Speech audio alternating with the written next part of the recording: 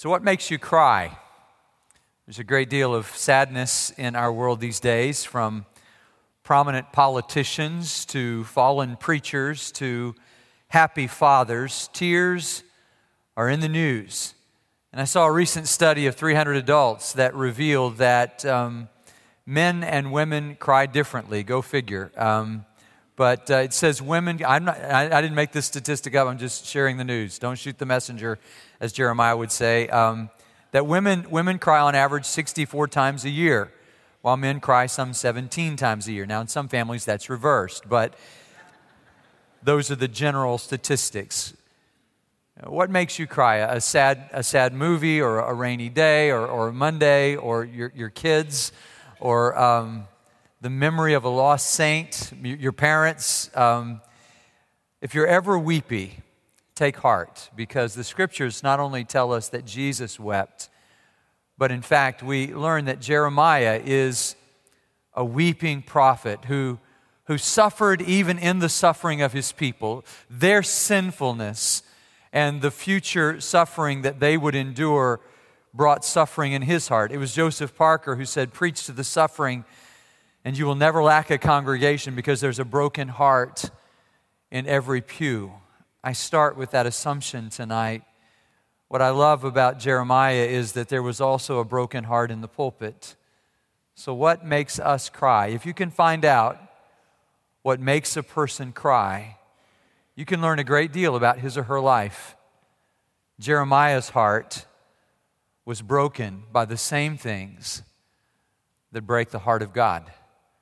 Would you open your Bibles with me tonight to Jeremiah chapter 1? I'm going to read just some verses from Jeremiah 1 and then some verses from Jeremiah 31 and bring this together. Jeremiah in one night is an ambitious undertaking, but I have prepared well, I hope, and I can do that in a timely manner. Would you stand with me as we read God's Word?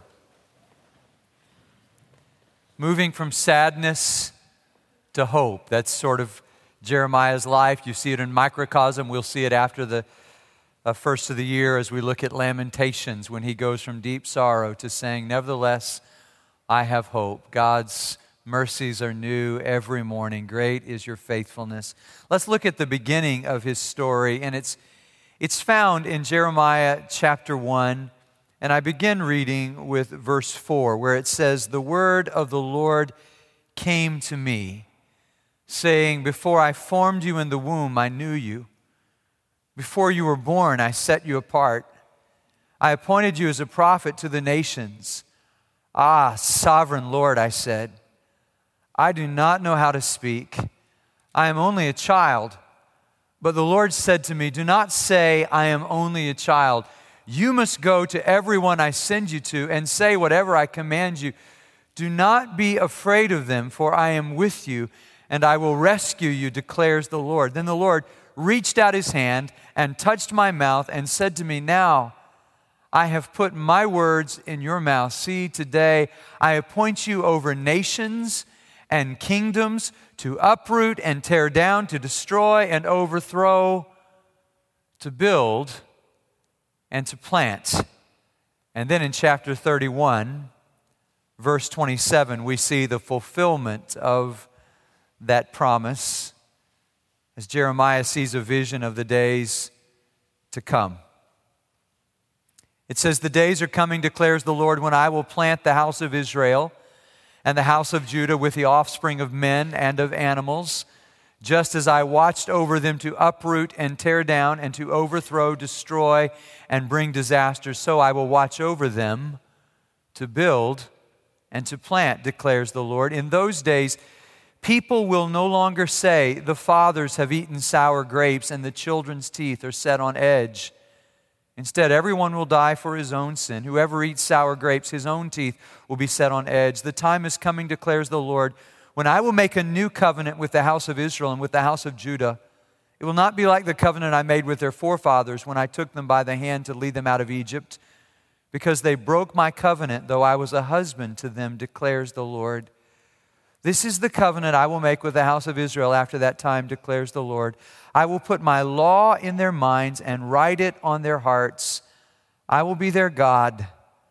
They will be my people. No longer will a man teach his neighbor or a man his brother, saying, know the Lord, because they will all know me, from the least of them to the greatest, declares the Lord. For I will forgive their wickedness, and I will remember their sins no more.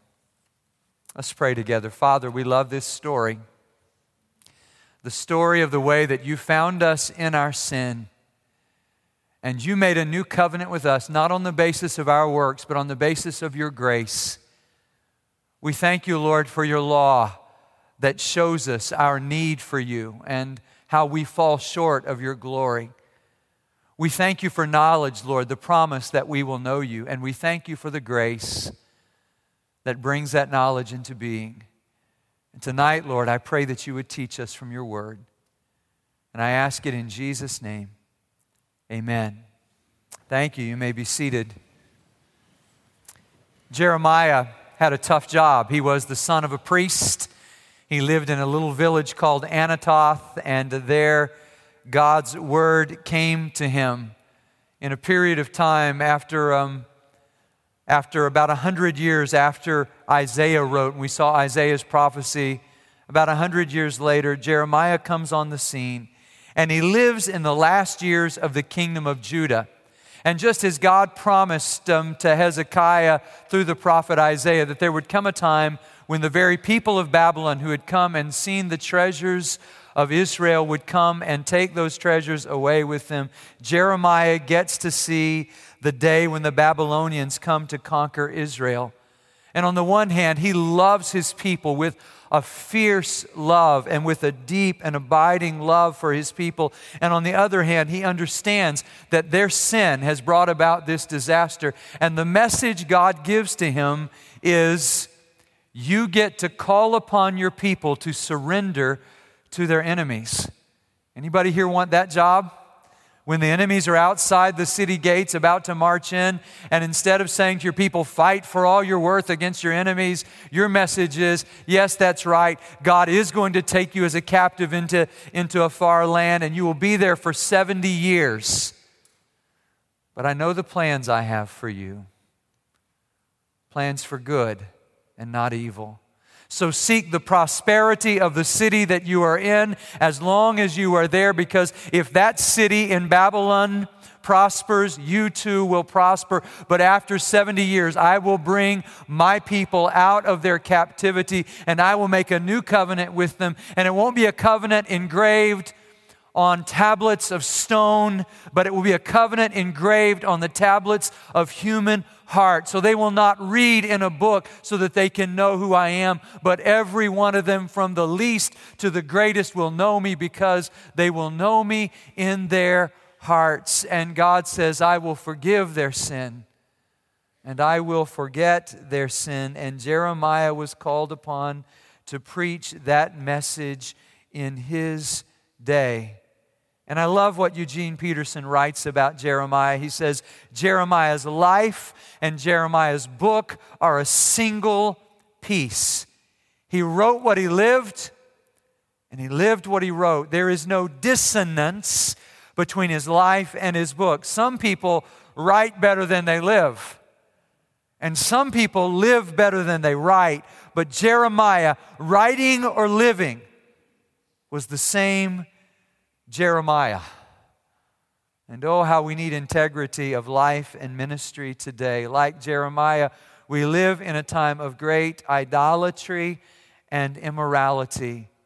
And to be a prophet today, to dare to stand and say, thus says the Lord, to a culture that has long since cared about what God says. If you stand as a prophet in this culture, you risk rejection and you will provoke persecution. But God has put us here for such a time as this because He wants us to announce not the bad news, but the good news of forgiveness that comes through Jesus Christ to all the nations. And our final word to the world is God's final word to the world, that God did not send His Son into the world to condemn the world, but that through Him the world might be saved. Our message is not condemnation, There is therefore now no condemnation to those who are in Christ Jesus. For the law of the Spirit of life has set us free from the law of sin and death. And we live not just with an understanding of the old covenant, but of the new covenant in which Christ paid the penalty for our sin. So out of our sadness about sin emerges our hope in Him. I mean to say that we announce good news, but that good news may sound at first hearing to people around us like bad news. So Jeremiah spent part of his life weeping over the sins of his people. He opposed the sinfulness of their sin, and he announced God's judgment on them because they had broken covenant. They had failed to keep faithfulness in their relationship with God. I remember the first time I read Jeremiah chapter 1. I was a young boy. I was reading in my children's living Bible that my Aunt Alice sent me when I lived over in Germany. And God was beginning to call me to preach. And when I read these words, before I formed you in the womb, I knew you, and I have set you apart. And it was not long after that that I told my pastor God had called me to preach. And not long after that, he stood me in front of the people and said, go ahead and preach. And I remember preaching, and I remember feeling at that point that I'm too young to preach. I remember in high school, my brother coming home from Baylor with a Tim Shepard CD where Tim Shepard sang, I'm just a child with my plans and dreams and visions. How can I go? But Lord, how can I stay? So little time. I've lessons to be learning, but hearts are yearning to be shown the way. And after my freshman year, going to become the pastor of a church and realizing from the people that in their minds I was too young to be their pastor, but God had called me anyway. And then after 4 years there, thinking finally I'm old enough to be a pastor, and going to our second church with Melanie and hearing the people say, yeah, you're 22 years old. The two people who voted against us said, we voted against you because you're just too young. And I'd already been a pastor for 4 years. And then at 29, going to our next church, and the people in that church saying to us, well, we'd rather not tell the congregation how old you are because we think they will vote against you if they know.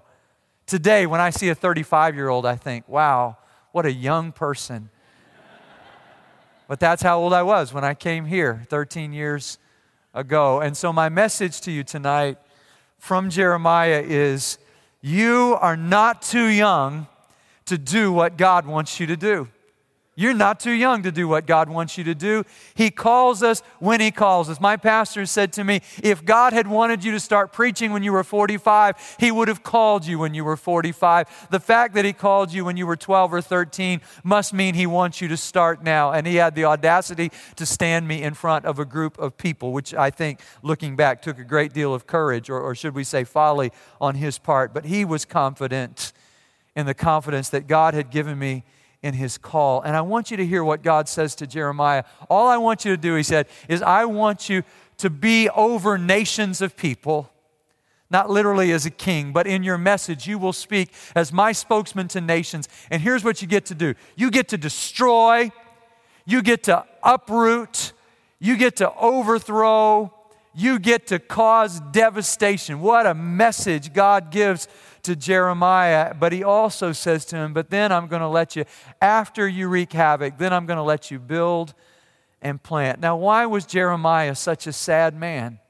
It's because his people were such a sinful people. You see it there in chapter 2 when God begins to just pour out His heart and says, you know, it's sort of like a long declaration of divorce between God and His people. He says, I have been faithful to you, but you have not been faithful to me. And your priests and your prophets and your people are all in this together. And the problem is that you have exchanged your glory. Chapter 2, verse 11, you have exchanged your glory for worthless idols. He says, my people have committed two sins. Verse 13, they've forsaken me, the spring of living water, and they have dug their own cisterns, broken cisterns that cannot hold water. They have worshipped worthless idols, he says, and they themselves have become worthless. Did you know you will become like whatever you worship? And when they worshiped worthless idols, and it goes on, it gets worse. He says that they prophesy by Baal, the priests are disobedient, the leaders are sinful. And he says at the end of chapter 5, and my people love it this way. And Paul predicted a day when people would have itching ears, when they would gather around themselves preachers who would tell them what they want to hear. And Jeremiah lived in just such a day when the people didn't want to hear what God had to say because they had committed themselves to their idols. Mark Devers expresses it this way: imagine going home and making a casserole and putting it in the oven and then pulling it out and bowing down to it and saying, "You are my God." In fact, they worshiped their idols. They worshiped the objects that they had made with their hands, and their idolatry, chapter 5, verse 7, led them to immorality. God says, I've supplied their needs, and yet they have committed adultery. They are committed to adultery. They are lusty stallions. Everyone's saying, I want my neighbor's wife. That's the world in which Jeremiah lived and ministered. I wonder if he could have envisioned a day where there would be entertainment on boxes in our homes with television shows called Cheaters that talk about the reality of immorality and adultery in the world. Our world is not so different from the world that made Jeremiah weep. And he says not that the people were not religious. In fact, in chapter 7, he confronts their transactional religion because they would go up to the temple and they would say, we have the temple of the Lord, the temple of the Lord, the temple of the Lord. We are God's chosen people. We have everything going for us. And he says to them, reform your ways and your actions, and I'll let you live in this place. But do not trust in deceptive words. This is the temple of the Lord. I'll make you like Shiloh. He says, I will destroy your land. And if you really change your ways and your actions and deal with each other justly and don't oppress the alien who lives among you, the fatherless or the widow, and don't shed innocent blood in this place. And if you don't follow other gods to your own harm, then I'll let you live in this place. But will you steal and murder and commit adultery and perjury and burn incense to Baal and follow other gods you've not known and then come and stand before me in this house which bears my name and say we are safe to do these detestable things? And when I think about that transactional religion, God, we'll do something for you. We'll go to church. Then you do for us what we want you to do. I think about people in our culture who sort of choose occasionally to go to church and then say, I know God owes me now and nothing bad will befall me. And when something bad happens, they come to the place where they're angry at God and say, but wasn't I good to God? Why wasn't He good to me? But the truth about our God is, even though we are good some of the time, or maybe just every once in a while, or maybe even not very often, our God is good all the time. And our religion with Him is not transactional, as Paul says to the Romans, as if we could ever put God in our debt, as if God owes anybody anything. He has given us life. He has given us His Son, and He invites us to a relationship. They've broken the old covenant, which, by the way, had a prerequisite of obedience. But Jonathan Edwards years ago looked at these texts and he said, I think the difference between the old covenant and the new is the old covenant required obedience and God's people didn't offer it. But the new covenant in Christ doesn't require obedience. It promises obedience, that there will come a day when God's law is written on our hearts and we will obey Him. No wonder Jeremiah weeps in chapter 8. He weeps over their missed opportunity. The harvest is past. The summer has ended and we are not saved, they say. And he says, is there no balm in Gilead? I wish my head were a fountain so that I could weep. And they threatened him and they persecuted him. There were all these false prophets who caused him great grief. When he wrote out the book of Jeremiah the first time, the king took it and cut it and put it in the fire, piece by piece by piece, as he read Jeremiah's book. They imprisoned him, they threw him in a cistern, and he sunk in the mud. He was a weeping prophet, we might say, for good reason. Thomas Carlyle was one of England's leading writers, a tremendous intellect back in the 19th century. He spent years studying the French Revolution back in the day before computers and word processors, before there were even typewriters. By hand, he wrote out his book and gave it to his friend John Stuart Mill. And Mill took the manuscript and was so caught up in this amazing history, the greatest history that had been written of the French Revolution at that time. And he took the manuscript home and he started reading it hour after hour, all through the night. He read it page after handwritten page. And as he finished a page, he would place it on the floor. When he finished, he went downstairs to eat breakfast. The cleaning lady went upstairs, found a pile of paper on the floor, and threw it in the fireplace. And John Stuart Mill had to tell his friend Carlyle that the book, the only copy of the book, had been burned. Predictably, Carlyle screamed at the cleaning lady. He screamed at John Stuart Mill. He screamed at God. And then eventually he regained control and prayed, Lord, forgive me. Years ago, I gave you my life. You are my Lord and Savior. Therefore, the book was yours, Lord. Your book is gone. What do you want me to do? He heard a clicking noise outside. He looked outside the window and he saw there some masons who were putting bricks in place, and they would tap the brick until it was in the exact right spot, and they would put the cement around it and then place another brick and another brick. And he sat down and picked up a blank piece of paper and started writing again. And the second book, I am told, was far superior to the first. So what in your life has been taken and burned? What have you lost? Jeremiah had reasons to weep. In chapter 16, God tells him, you can't ever get married because you don't want to have a wife and children in a culture as evil as this. I remember my friend Calvin Miller said years ago, I have to have God to live, and I would really like to have my wife. And after that, everything else is negotiable. Well, for Jeremiah, he's not even offered the opportunity to marry. The people's sin would not go away. And in chapter 17, he sums it up by saying, as if somebody had taken a diamond and scratched a piece of glass, sin has been engraved on the hearts of God's people. Remember that image. Their hearts are engraved with sin. But Jeremiah, in chapter 31, pictures a different day when their hearts are no longer engraved with sin, but engraved with God's law written on their hearts. So God not only said, you're going to uproot and destroy, but God said to Jeremiah in chapter 1, verse 10, you're going to build and you're going to plant. One day he walked into a potter's house, chapter 18 tells us, and he watched this potter carefully crafting the clay and building this beautiful vase, and it looked perfect from the outside. But the potter saw something in the pot that nobody else could see. And as he was building it up, if you've ever seen a potter do that, and the wheel is spinning,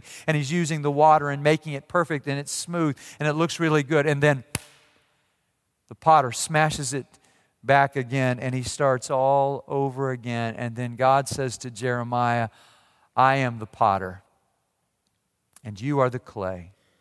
And if I choose to make you over again, that is perfectly within my prerogative. If I find something faulty in you, I'm the one who made you, and I'm the one who can remake you. My friend Ralph West imagines what it's like for the cup that's being formed by the potter and how painful it may be to be pinched and squeezed and placed into a mold. But God knows what He's about. God knows what He is doing when He makes us, when He forms us. In Jeremiah's life, there was this experience of God working in that way. And the promise is that the God who made us is the same God who can remake us. In a remote Swiss village years ago, there stood a wonderful church known as the Mountain Village Cathedral, and the Gothic design impelled faith. Its tall towers seemed to soar toward heaven. Along the inside were these marble pillars and majestic arches, and they alternated in a steady rhythm, pointing toward the great altar. But the most impressive thing was the organ. Everybody loved the organ. People came from all around to hear the organ. And then one day the organ started having problems, and eventually it fell silent. And they brought in musicians and experts, and none of them could fix the organ. And then one day an old man knocked on the door, and they allowed him to come in. He said, I'd like to take a look at the organ. And for 2 whole days he worked in almost total silence. But on the 3rd day at high noon, there pealed forth from the tower beautiful organ music again. And the people said, how did you fix it? Nobody else could. He said, well, it was an inside job. I built the organ years ago, and I know how to fix the organ.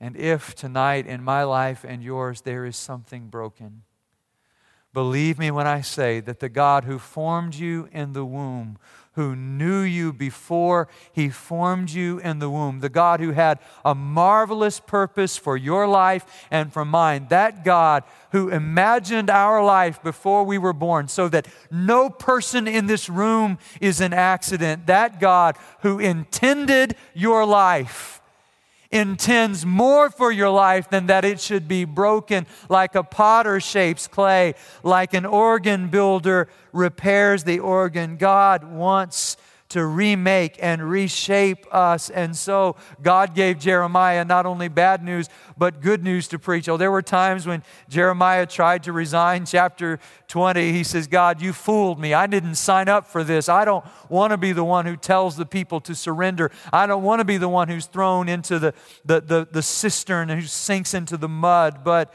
God continues to say to him, you will speak for me. And Jeremiah says, when I tried not to preach, God's word was like a fire in my bones.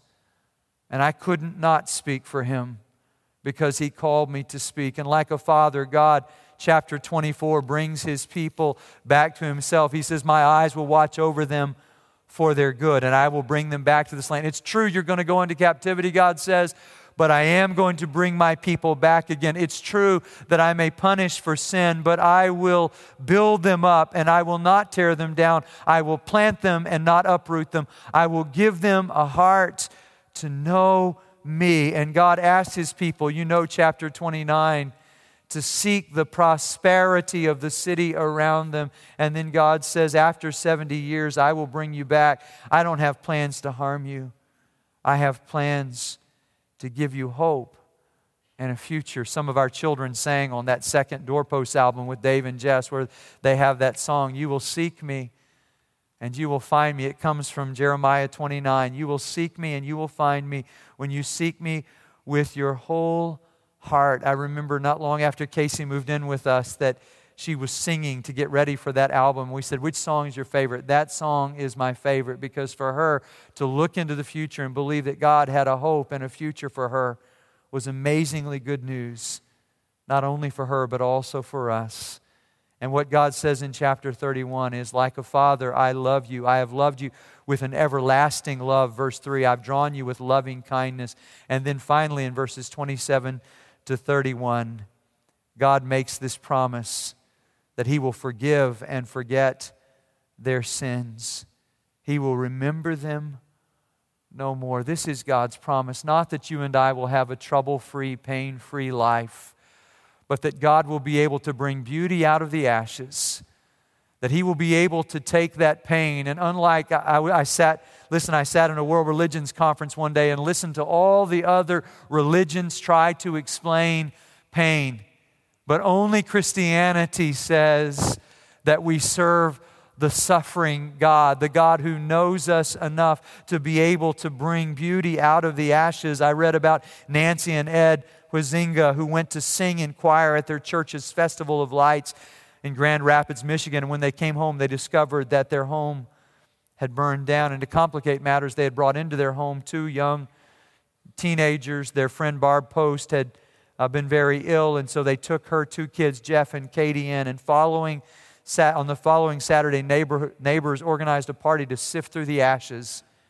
And all that they could find that was of redeeming value that was left of that house that had burned to the ground was a single piece of paper that had miraculously escaped the flames.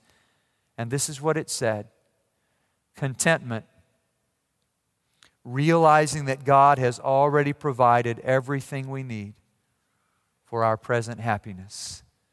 Out of the ashes, God provides and brings beauty. And God tells Jeremiah, He says in chapter 32, go and buy land. They're going into exile, but I want you to go and buy land. And Jeremiah, who's just so obedient, goes and buys the land. And then he says, oh, sovereign Lord, you're telling me we're going to be taken into captivity. You're telling me the Babylonians are going to burn this place down. And you told me to buy land. Why would I buy land in this city? But God says, because I want you to be a harbinger of hope. I want you to show these people that I'm not finished with them yet, that even though they're being punished for their sins, that there is hope for them. I love Chris Tomlin's song, You're the God of this city. You're the Lord of these people. Greater things are yet to come. Greater things are still to be done in this city. I know there may be larger and wealthier and more prominent and more visible churches in this city, but let it not be said that any church loves this city more than we do, that any church prays for this city more than we do. God says in 32:26, I am the Lord, the God of all mankind. Is anything too hard for me? I may send you into exile, but I will bring you back. And God promises to answer their prayers and ours. 33 verse 3, call to me, and I will answer you and tell you great and unsearchable things which you do not know. I had a friend once who prayed with me on Wednesday mornings. And he used to say to me, Dwayne, you will know that it is God when all you can do is hang on. You will know that it is God when all you can do is hang on. That's the story of Jeremiah's life. He couldn't fix things. He couldn't change things. He couldn't even make his own life better, much less convince the people that they were headed for disaster. He preached with all of his heart to people who were covering their ears, saying, we don't want to hear what you have to say. But at the end of the day, God worked in his life in a way so that his prophecies were fulfilled. And this is how you can tell whether a prophet is really from God, whether or not what he says actually comes true. And everything Jeremiah promised came true.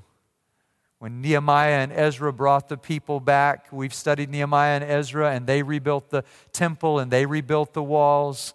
Everything that Jeremiah promised came true. And here's the real promise that will be fulfilled. We read in the book of Revelation, and I saw a new city, the new Jerusalem, descending out of heaven like a bride adorned for her husband. God promises that the world begins in a garden. And out of that garden comes a lot of pain because of the sin that was chosen in that garden. But the world ends with a city. And if you are a believer in Jesus Christ, you're going to be a part of that city. I'm not telling you what life's going to be like here. I can't promise you how it's going to end here. But I can promise you this. Even though we don't get to choose the way our lives go, we do get to choose the way we respond to the struggles and the difficulty in our lives. And I love the story of William Wyler, who was the director of the famous movie Ben-Hur. You remember that famous scene? I remember as a boy watching Charlton Heston go round and round in that chariot, and the other chariot had the sort of knives on it that cut up his wheels. And I heard the story of how Charlton Heston, when he was filming that scene, he did his own stunts, and he took a beating. I mean, he fell out of the chariot. He fell over the front of the chariot. Horses stepped on him. He was beaten around in the chariot. He finally went to William Wyler and said, you know what? I don't think this is going to work. I can't even stay in the chariot, much less win the race for you so that you can film it. And I love what the director said to him. William Wyler said, look, Charlton, your job is to stay in the chariot. My job is to make sure you win the race. And sometimes in this life, like Jeremiah, we're just hanging on by a thread, and life is fragile and life is uncertain, and we lift our eyes honestly to God and we say, you know what? I didn't anticipate this one, and I'm not even sure I can stay in the chariot. And that's when our great Heavenly Father, the sovereign Lord, as Jeremiah calls him, the God who is in control, looks down and says, you know what? You stay in the chariot, and I'll make sure you win the race. And those who believe in the Lord Jesus Christ, those who persevere to the end, will be saved. You can take that to the bank. Let's pray. Heavenly Father, I thank you for the promise that weeping may endure for the night, but joy comes in the morning. Lord, I don't know why we're weeping today. It may be because of some burden in our lives. It may be, Father, that we are weeping because of our own sin. It may be because of the sin of somebody else that has broken our hearts. Or it may be, Lord, that we can't fix something that's going on in our lives or the lives of our family members. But I thank you, Lord, that you are the God who sees every tear that falls, and you are the God who wept over the sin of your people, who wept over the suffering of your friend. And in this world that breaks our hearts, I thank you, God, that this world cannot break our hearts in such a way that you would be prevented from healing them. So tonight, Lord, I pray that you would heal every broken heart in this room. And I ask it in Jesus' name. Amen.